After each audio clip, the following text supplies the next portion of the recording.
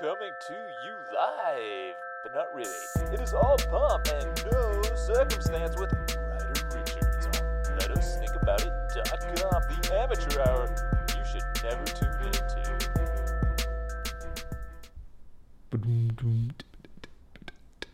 Welcome back. This is Ryder Richards with Let Us Think About It. Okay, having a few technical difficulties today, but we're gonna work through it. Okay, let's see. Rough idea of where we're going here. Last episode, we talked about playing the game. And that's believing in the black and white grid and really getting competitive and yelling things like, off with their heads, instead of remembering that it's actually just a game. Now, this plays out in politics very obviously, but our entire system here of capitalism and bureaucracy, it's full of double binds, and double binds are where you lose either way, and this can lead to insanity and death, and it also normalizes nonsensical, wasteful practices seen in movies such as Catch-22. Now, today we're going to be looking at the more totalizing repression of the populace through consumerism. That's right, your favorite.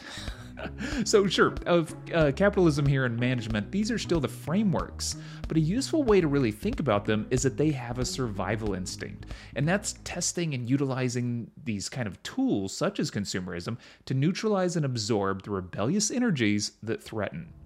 And of course, the threatening rebels, that's us, right? And then we're the ones who need to be pacified and controlled. We need to be put to use producing and consuming stuff. And of course, as we discussed last time, the best way to keep the kids busy and distracted is to have them play a game. Part 1. Absorption. Capitalism both expands and absorbs everything. That's its point. It's also kind of its superpower or its villainy. Last episode, I called it slime because it seems to overrun things and make them part of itself, just digesting them. Even criticism of capitalism becomes sold. And this generates proponents of capitalism to protect it, right, who fight back, and they write even more books about how great it is. And perhaps along the way, everyone is making some sweet ideological swag, baby. Perhaps a fundraiser tote bag for all that outrage. Now, the absorption of opposition is also called internalization. Where we can appear here to be the external rebels to the system, as we kind of talked about with Elvis Presley's wild hip movements, right? And this music that he was appropriating from black culture, and how those kind of countercultures, those outside cultures, are then converted into money-making production through capitalist processes. So what happens to Elvis is his co-optation serves capital. But because it's a competitive system, any tactic generates counter-tactics, leading to battles that fuel more and more capitalism. Now, a famous example here is, even if you're a super sincere revolutionary, like Che Guevara, right, you manifest outrage until you become the voice of others. And as you or your movement becomes famous, your fame is used. Now it has utility, and it leads to feeding the consumerist entertainment cycle, the opposing war machine, and eventually your face is on a shirt for sale. So that's right, Che Guevara becomes a purchasable identity, ironically probably made in a sweatshop, oppressing others as a means to signal solidarity with the cause of freedom. The tactic is to take a three-dimensional cause, render it into a lumpy two-dimensional graphic, which is us versus them, black and white, and then reduce it further to a singular aspect of unaware irony, rebellion as purchase, the final reduction to one dimension. Part 2. The One-Dimensional Man. In 1964, Herbert Marcuse, he wrote this book, and it was claimed to be one of the most important of the century. That book is called The One-Dimensional Man. The book tackles capitalism and communism, and it shows social repression happening in both societies. It also specifically points out a decline in revolutionary potential in the West. Now, he blames much of this on the advanced industrial society, creating what he calls false needs, where people get caught up producing and consuming in excess. They're urged on and stupefied by things like TV, mass advertising, propaganda, and even workplace management practices such as Taylorism. Now, this consumerism, through, let's call it, industrial capitalism, it creates a climate of universal thought. And this promotes marginal differences and overworking, chasing unnecessary, frivolous items. This all sounds familiar, right? due to this chase for stuff, including, of course, having to work way too hard just to have your basic needs fulfilled, it drains the aptitude for critical thought and any consideration for opposition or rebellion, because you're in survival mode or plentitude mode, whatever it is, you're not thinking anymore. And this is where two-dimensional thinking becomes whittled down to one dimension. In dialectics, the world is complex. With each point of view, it has a competing polarity, a sort of a dynamic alternate other that you can fight against. But in a reduced, simplified one dimension, there is no conflict anymore. Thus, humans become like automatons or some version of limited machines. Now, to make all of this worse, this universal flattening of values, by everyone being way too caught up in working more to consume more on this kind of consumption hamster wheel, this is a form of social control. Marcuse points out the universality of techno-rationality, that is, technological rationality. It's a term he used, and that is where we reason rationally that tech adoption is good. And then it's released into society, and of course that changes what's then reasonable in society, and this continues in a cycle. So tech rationality at some point became so ubiquitous now as to be unconsidered, unquestioned, and maybe even undeniable. And that means it's a form of control. Marcuse goes so far as to say we think we live in a democracy, but of course it's actually totalitarianism. He says it's run by the affluent, what we would of course today call the one percenters, who under the disguise of increasing comfort have increased exploitation.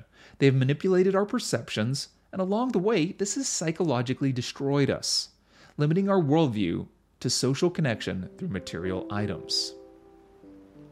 While Marcuse's framing of the concept is really different, the one-dimensional man can also, it kind of reminds me of the fulfillment of Nietzsche's concept of the last man. Now, the last man, the man at the end of days who chases, mundane happiness and he's content to work, retire, and vacation. Of course, with the death of God, Nietzsche was really afraid that this kind of nihilism of values would produce such a banal man. And of course, looking around, it certainly has. At the end of Marcuse's book, The One-Dimensional Man, there's a really dark quote by Walter Benjamin. "It is only for the sake of those without hope that hope is given to man." Part 3. Cybernetic Systems Theory. Okay, let's speak for a moment of the kind of language and framing we're going to be seeing a lot in the next few episodes. This is very popular for philosophers of a certain time. So, when philosophers speak of negativity inside of a system, this is of course internal negativity rather than external. They're often speaking in terms of cybernetics or cybernetic theory, which is really kind of dynamic, self-regulating systems theory. And we're going to discuss a lot more of this in step 66. But the best way right now to think about it is of some sort of thermostat that's regulating pressure in an ever-changing environment. So it accounts for feedback to moderate the system to keep the temperature at the same level as best it can.